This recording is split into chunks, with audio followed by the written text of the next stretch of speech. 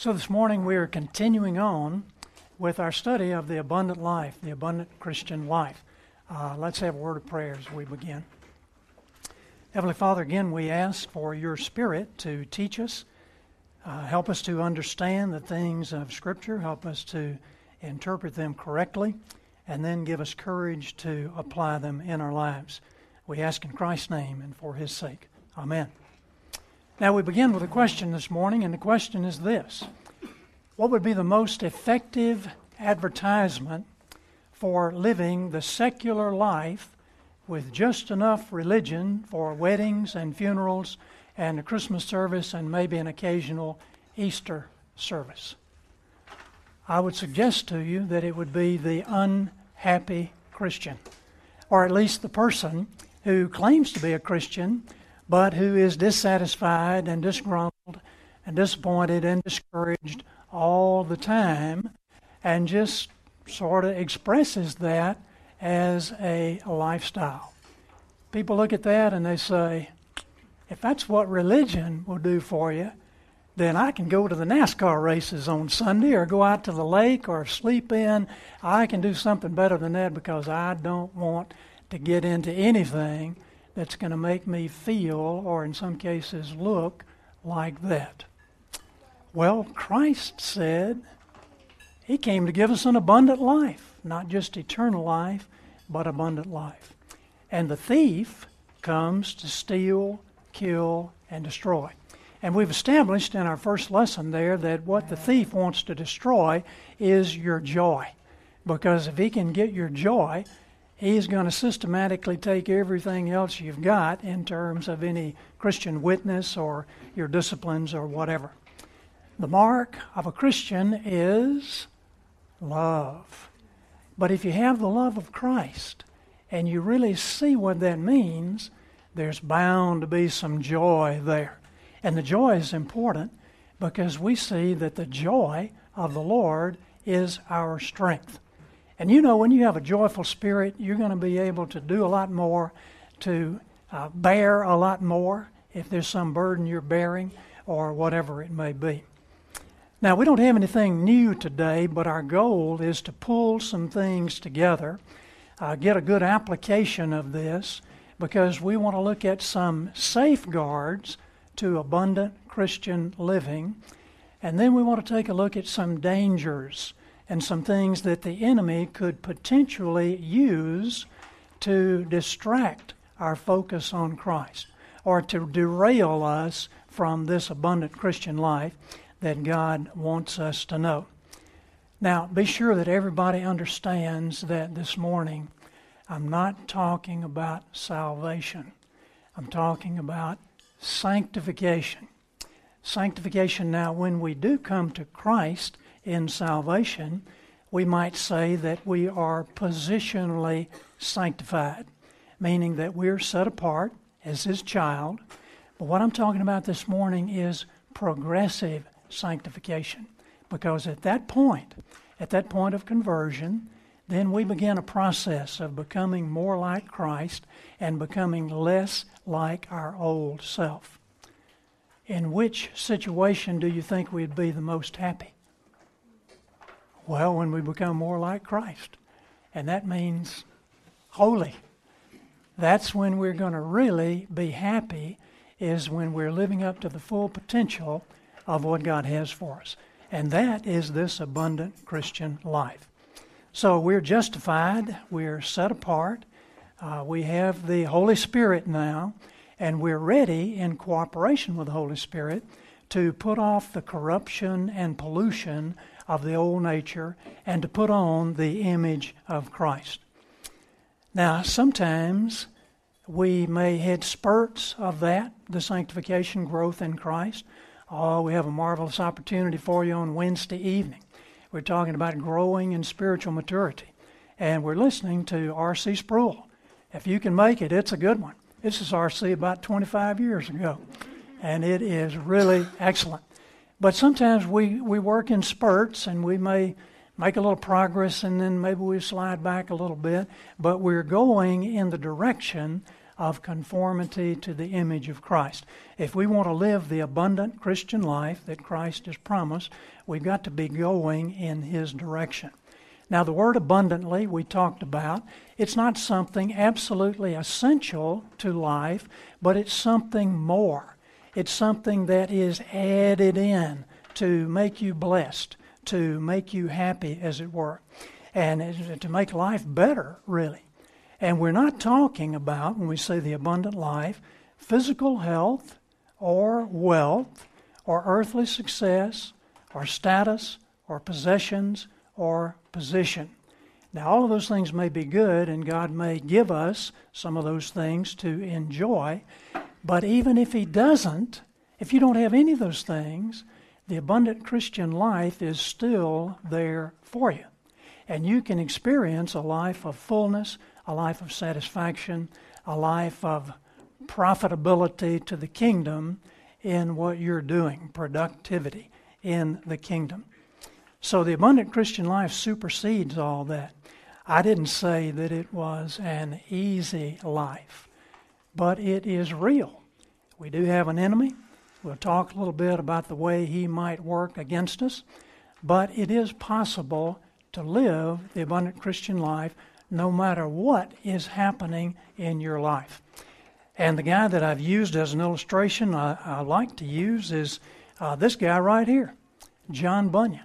12 years in the Bedford jail, plus a lot of other problems that he struggled with throughout his life, all kind of persecution and everything. But how do we know he lived an abundant life? Because he wrote about it, and he wrote about the joy of serving Christ, and he wrote a good bit of it, we don't know exactly how much, but he wrote a lot of it when he was in prison. What did he write that was so abundant? Well, if you can see it here on the table, here are 3 volumes. This is volume 1, about 800 pages. You'd have to have a magnifying glass to read that because it's microscopic print. And this guy was very prolific. He was just zipping it out there. And much of it is all about his joy in the Lord and about some of the distractions that the enemy would bring. You've read Pilgrim's Progress, and about how if you lose that joy or somehow it's diminished, how you can get it back again. The abundant life is real. Now, eternal life is certainly abundant. It's forever and ever. But it's also life for today in the here and now. And that's what we're referring to. Now, we want to consider 4 safeguards against danger. And here they are. And guys, if you would give out that little study guide, and if anybody needs a pen, we'd love for you to have a pen. Tim's got a pen for you. And we'll turn this over. And we'll get started because we've got to go pretty quickly here to get it all done.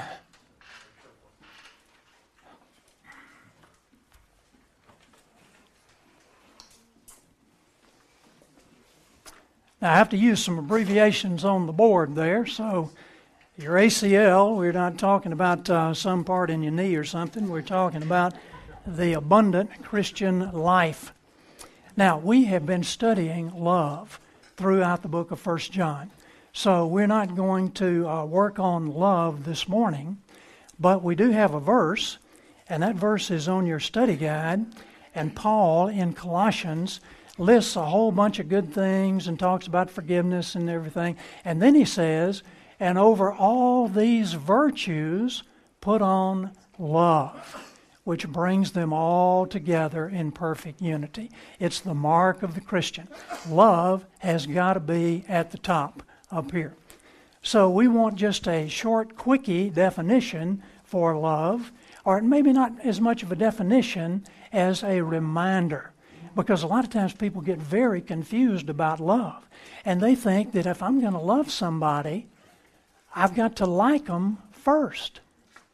That's not what love is all about. Love is about doing some things. Now, you got to have a motivation of heart of love for God, but it's about acting in the best interests of another person or persons, even without regard to feeling. how does it feel to be crucified? And yet Christ loved us, and because of his love for the Father, he went to the cross, and he bore all of that pain and suffering for us because he loved us. Now, we've been studying in 1 John, in the book of John, love obeys Christ. Love obeys Christ. That's the thing we have to do. Christ tells us how to treat people, and we have to treat them that way whether we emote with them or not. Now, it is true that your investments are going to carry your heart. You're looking in the newspaper to see how that latest investment in the stock market is doing. Where your treasure is, that's where your heart will be. As you invest in someone that you may not particularly like, you'll find that your feelings toward that person may begin to change as you get to know him more, as you understand what kind of struggles he has in his life, various other things. Now, these others we're going to come back to. That one we've been talking about. We know pretty much, I should have put black and blue over here, but that's okay. So there are 4 categories now of potential danger that we may have to encounter. And this covers just about everything that the world, the old nature, and the devil can throw at us. I'm not saying these things are evil. What I'm saying is Satan likes to take good things like family relationships, and he likes to twist those things around if he possibly can. So these are not bad things in your life. These are just categories of things that happen. But Satan wants to take them and turn them around so that you might get sidetracked. Our first one is circumstances. Circumstances. Paul, the apostle, encountered some very difficult circumstances.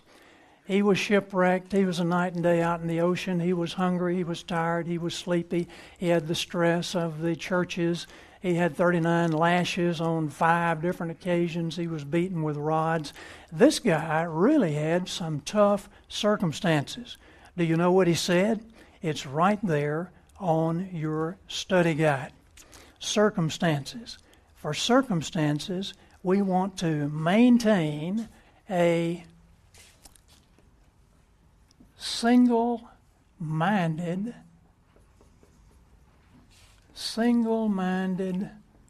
focus. Where? Not on my circumstances. I might just glance at my circumstances, but I want to gaze upon Christ, because Christ is in control of all of the circumstances. Now, there's something else that goes along with that, and these verses you have there on your study guide. Paul says in verse 12 of Philippians 1, "Now I want you to know, brethren, that my circumstances have turned out for the greater progress of the gospel." That's going to be an important one too. This is what we're talking about here. Single-minded focus on Christ. He says in verse 21, "For me to live is Christ, to die is gain." That's the one we want to have with that one right there. If everything I'm doing is for Christ and that's my focus, then I'm going to be able to put up with whatever circumstances the Lord brings, because I see in those circumstances an opportunity to promote the gospel. Use circumstances to promote the gospel. And that would be that verse 12 that we just read there. And he says, "My circumstances have turned out rather to the furtherance of the gospel, so that my bonds in Christ are made manifest in the palace, among the Praetorian Guard he's talking about, and in all other places." And we know that many of those Roman legionnaires became Christians, because in history we see that some legions were entirely Christian. And we know some stories about those things. So for my circumstances, I want to maintain a single-minded focus on Christ, and I want to use my circumstances to promote the gospel. Now, as we're going along, You can be filling in on the bottom of your study guide there. If you like, let's come to the second category of potential danger. Now, people are not a danger, but they can be if you don't see people with the right perspective. People in your own family, people in your own church, people in your own neighborhood. You've got to see them with the mind of Christ. But there's something more to that. Now, if we're looking in Philippians chapter 2, fortunately, this just goes Philippians chapter 1, chapter 2, chapter 3, chapter 4, in each of these categories. And we've looked at that before, but here it is. Chapter 2, cultivate a servant's heart.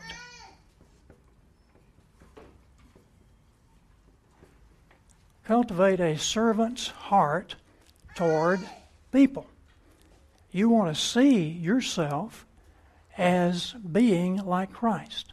Now here's what Christ said in Philippians 2. You only have the little verse 7 that says he made himself nothing, or he emptied himself, taking the very form of a servant. But previous to that, he says, look not only to your own interests, but also to the interests of others. Your attitude should be the same as that of Christ Jesus. Christ came to serve. He's coming next time as the ruling king. But this time, he was here as the suffering servant. Now, I'm not suggesting you have to suffer as a servant. Certainly, there is suffering in life. We don't have to suffer the way Christ did to that extent. But I'm saying there is a way that you can serve that is going to make it much more pleasant. Here's our service over here. If we have a servant's heart, we're going to be able to do things in such a way that bring greater joy and happiness to us. Serving with a servant's heart. Now, listen very carefully. This serving in the name of Christ, you got to be careful with that. Because if you're serving and you're not doing it as unto Christ, guess what? It's not going to work out very well. If you're just doing it for this other person who may not have shown you any gratitude, or who may be off doing something else while you're doing all the work, then that's a problem. If you're just serving just because you were brought up as a child to serve, now that's a good thing. Children need to be taught to serve.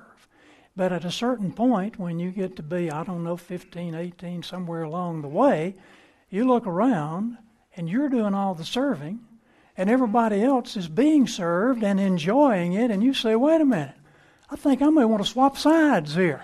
I'm going to get over on that side of the being served instead of just dishing out all of the serving. Now, there is a way to avoid that. And the way to avoid that is when you serve, you've got to do everything that you do as unto the Lord. Now, go back up on the top there, service. Here it is over here. As unto, well, you have a blank there. It's Christ. One blank. As unto Christ. Do it as unto Christ. Then it doesn't matter what anybody else is doing or what anybody else is saying.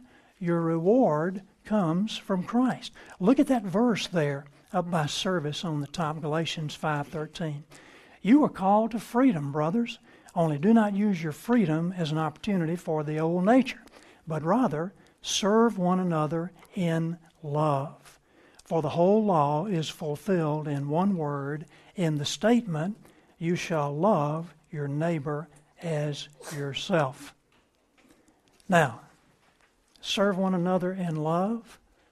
Here it is. Here's the love. But we're going to serve as if we're doing it unto Christ. We are doing it for Him. It's a perspective of my heart. Now, what does life look like for a servant in the Bible? In the Bible, it says, suppose one of you had a servant plowing, looking after the sheep.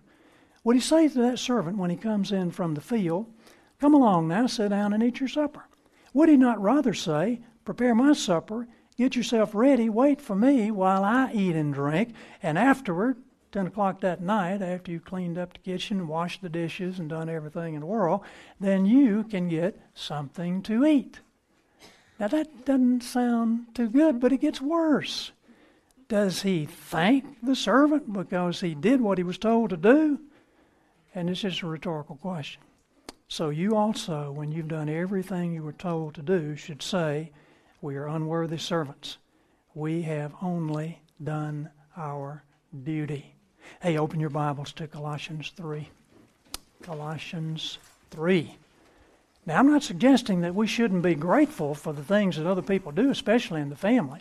We ought to be the most grateful people anywhere, because that's on our list here, thankfulness coming next. But when the thankfulness is absent, if I'm doing it for Christ, it still counts. And I don't have to have that thankfulness, or I don't have to have anything if I'm doing it for Christ. Colossians 3, verse 22, 23, 24.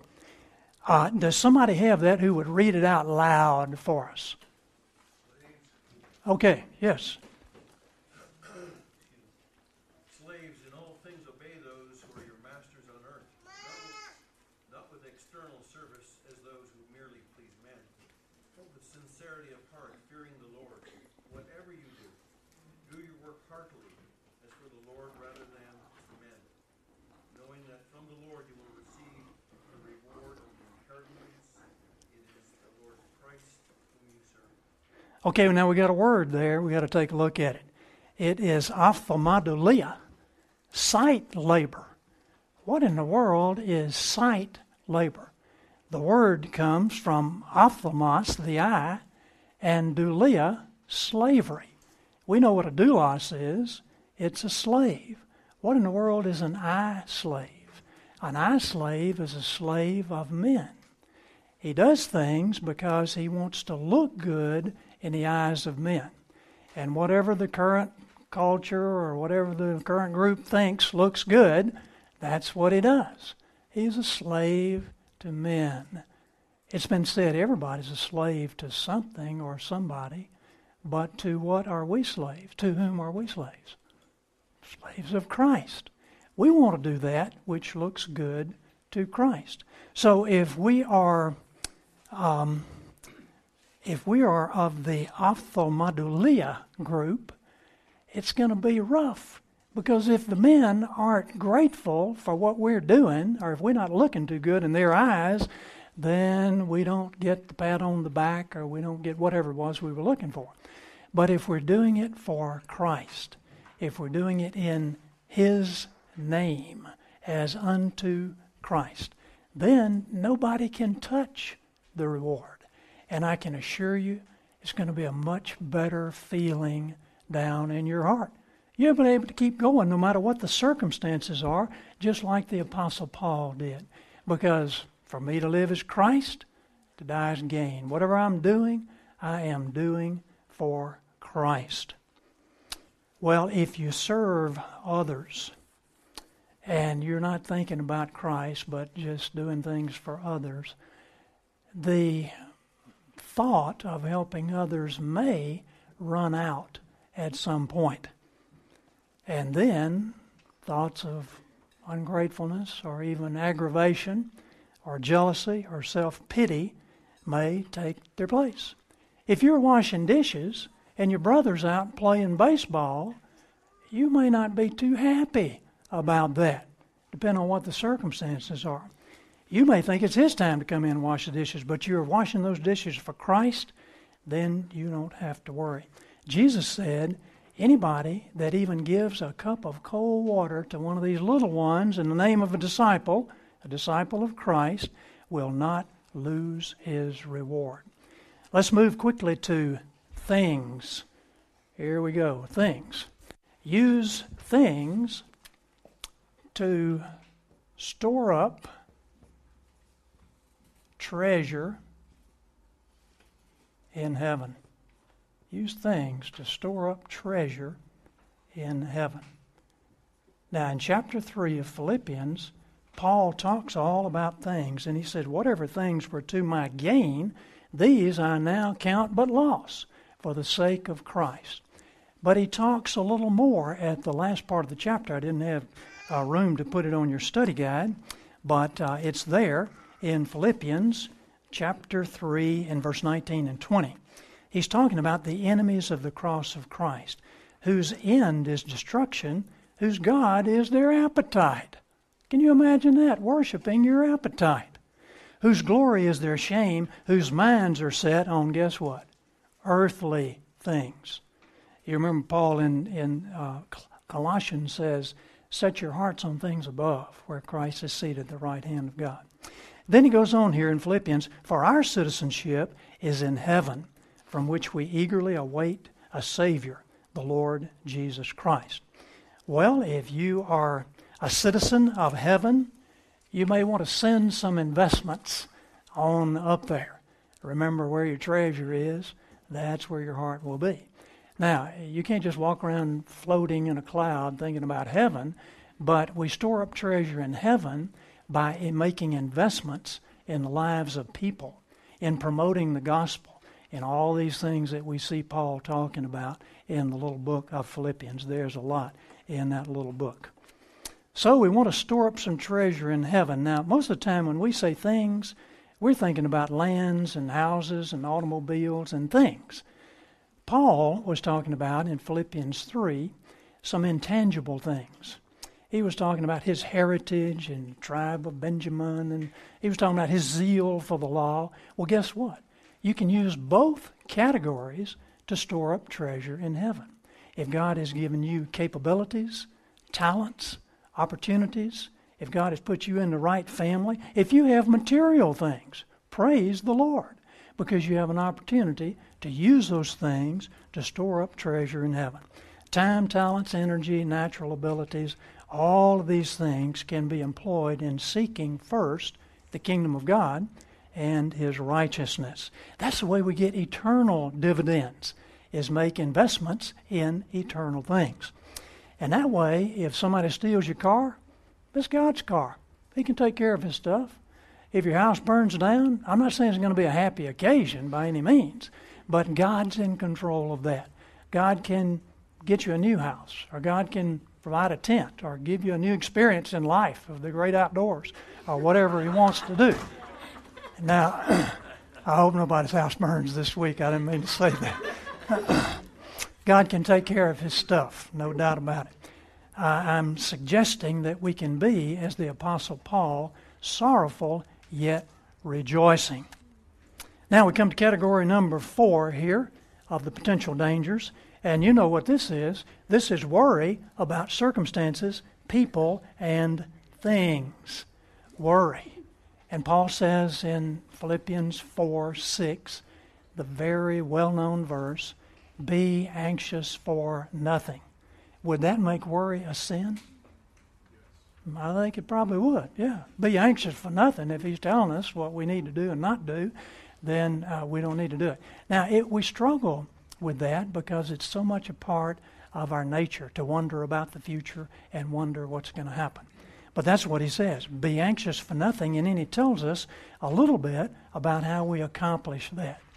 But in everything, see, don't be anxious, but in everything by prayer, supplication, with thanksgiving. With thanksgiving, let your request be made known to God. Now, I'm not talking about a formula. This is not easy to do. You don't just pop up and say, oh, thank you, Lord, and provide all my needs and everything is wonderful. You got to dig in. But he does say, and the peace of God, which passes all understanding, shall keep your hearts and minds through Christ Jesus. Is that true? It is true. It's not just a simple formula, but it is true. And it does happen that way. We don't want to say, yes, it works. We know it's God who works. And God can work any way. He may show you some things you never guessed would be happening. But He can bring about His good in all of that. Now, we got 3 things that we want to talk about here. 3 things. Thankfulness. These are our keys to remember. Anybody want to guess what those things would be from the verse there?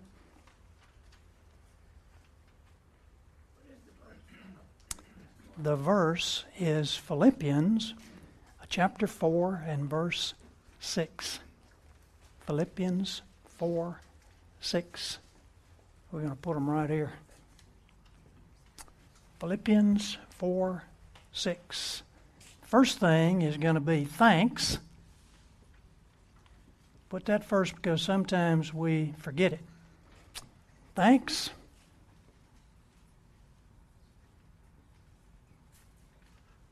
Or really, let's knock off the S. Let's just say thank, as in thank the Lord. Pray to the Lord.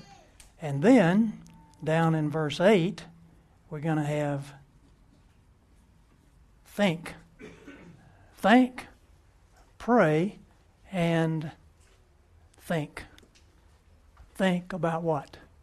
Whatever is true, noble, just, pure, lovely, of good report, virtuous, praiseworthy. And somebody said, well, yeah, but it's true. I'm in a mess right now. But we can't look at our experience. We have to look at the Scripture.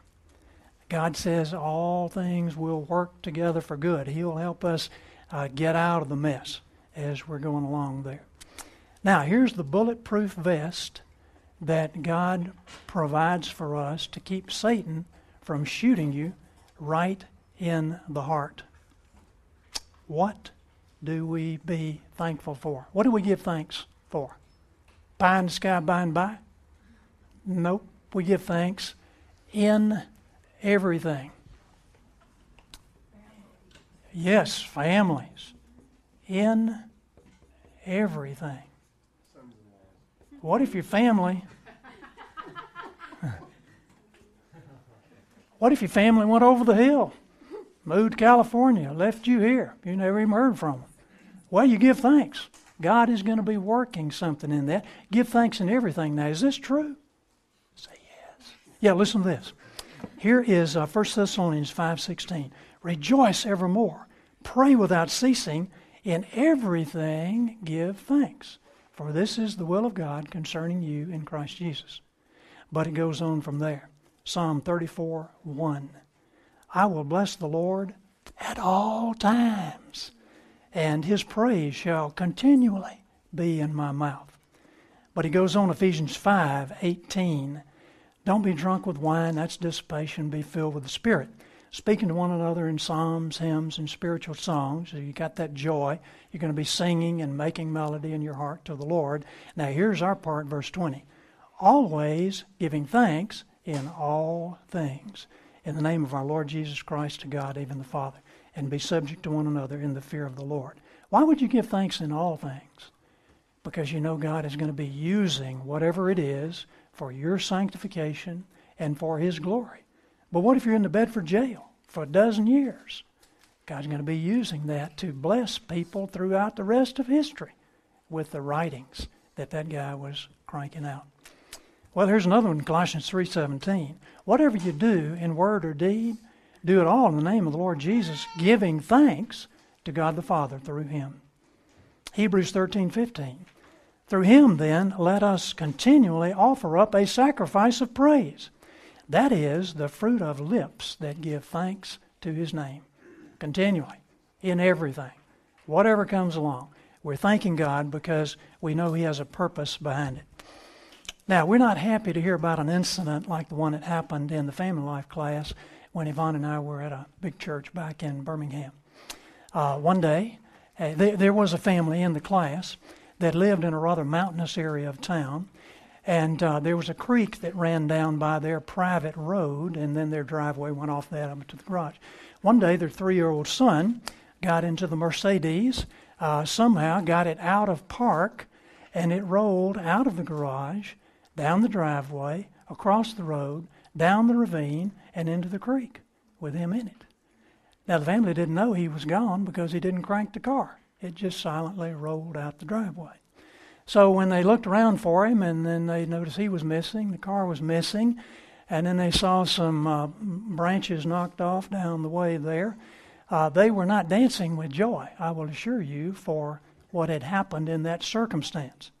But when they got down in the creek and they found the boy was okay and the Mercedes was repairable, then they were very happy. They could give thanks in all things. So we're not saying rejoice when calamity comes. We're saying look behind that to see what God is doing, and maybe you can offer thanks. Now it's going to take thinking. Here's meditation again. Remember Donald Whitney. It's right on the church website. Meditation. Thinking about Scripture. Because, see, that helps you to understand God's thoughts and follow His ways. Scripture builds your faith. The Scripture says that. Meditation on Scripture assures success in life, according to Joshua 1:8. And meditation cleanses the heart, the mind, and the emotions. You are already clean because of the words I've spoken to you, Christ told the disciples in John 15. Now, of all the categories here, we're going to may have to cut short a little bit here. Of all the categories right here, worry is something that you do for yourself, and you can do something about that. You can win the battle over worry if you want to. Here is John Haggai, not John Hagee, John Haggai, and How to Win Over Worry.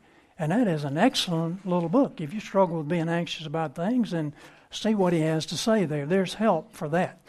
But over these other three categories, you may not have control. Which do you think might be the greatest potential danger to you? I'm thinking people. Because people have their own agenda, and you don't have any control over it unless they're your little son or daughter. And there's a time coming when that son or daughter grows up and you don't even have control over them at that point. So we might as well figure out what we're going to do with people. What are we going to do with people? Well, here it is right here. We're going to play the forgiveness coin for people. Now, does the Bible say that? Well, yes, it does. Mark 11:25. When you stand praying, if you have anything against anyone, forgive him, that your heavenly Father may forgive your trespasses. But if you do not forgive, neither will your Father in heaven forgive your trespasses. We don't earn forgiveness by forgiving others, but it does show we have an humble heart before the Lord. Matthew 18:21. Peter came to him and said, "How often shall my brother sin against me and I forgive him? Up to 7 times?" Jesus said, "Nope, 70 times 7. Colossians 3:13. Bear with each other and forgive whatever grievances you may have against one another. Forgive as the Lord forgave you. And then he says, and over all these virtues, put on love, which binds them all together in perfect unity. Well, let me just say quickly here what forgiveness is not. Because some people say, wait a minute now, you're letting this guy off the hook. We don't want to do that. Well, I'm not saying that. God has people on the hook. And he might have you on the hook if you refuse to forgive someone. So we're not saying that at all. We're not saying that forgiveness is just pretending something never happened. It's not just forgetting what happened. Sometimes you can't forget. It's not pardoning what happened. It may have been a felony. The law may have to deal with what happened. It's not a toleration of wrongdoing. It's not a feeling of warmth and acceptance toward your offender. It's not giving my approval to wrongdoing. God hates sin. We ought to hate it too. It's not pretending that what happened does not hurt. It may hurt a whole lot. It hurt Christ to be crucified. It's not ignoring what happened. It's not attempting to justify what happened. You can't make evil right, but you can overcome evil with good. And it's not excusing what happened. Boys will be boys. It is unacceptable to God. That's what it's not. Now what is it? It's what Jesus did for us in Scripture. And you know what I'm going to say. He accepted the pain caused by the consequences of our sin and released us from payment for that pain if we would just accept His provision of repenting of our sin and putting our faith and trust in Him. It's a good deal. It's what Joseph did for his brothers. Joseph could have said, okay, you guys, bring the jury and the judge in here. We're going to prosecute you guys, throw you in the slammer. Well, he took them through a little experience so they could understand what was going on. Now, you've doubtless heard a little boy listen to the Lord's Prayer at his church every Sunday. It sounded to him like they were saying, forgive us our trash baskets as we forgive those who put trash in our baskets. Now, if somebody is putting trash in your basket, the only way to get rid of it is forgive. And if you don't, the load you're carrying around may get heavier and heavier because that trash can multiply in the can. Have you noticed that? Somebody says something, somebody does something, and you think about it and you think about it, and it just gets heavier and heavier and heavier.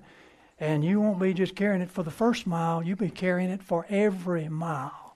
You've got to empty the can. And you've got to empty the can all day long.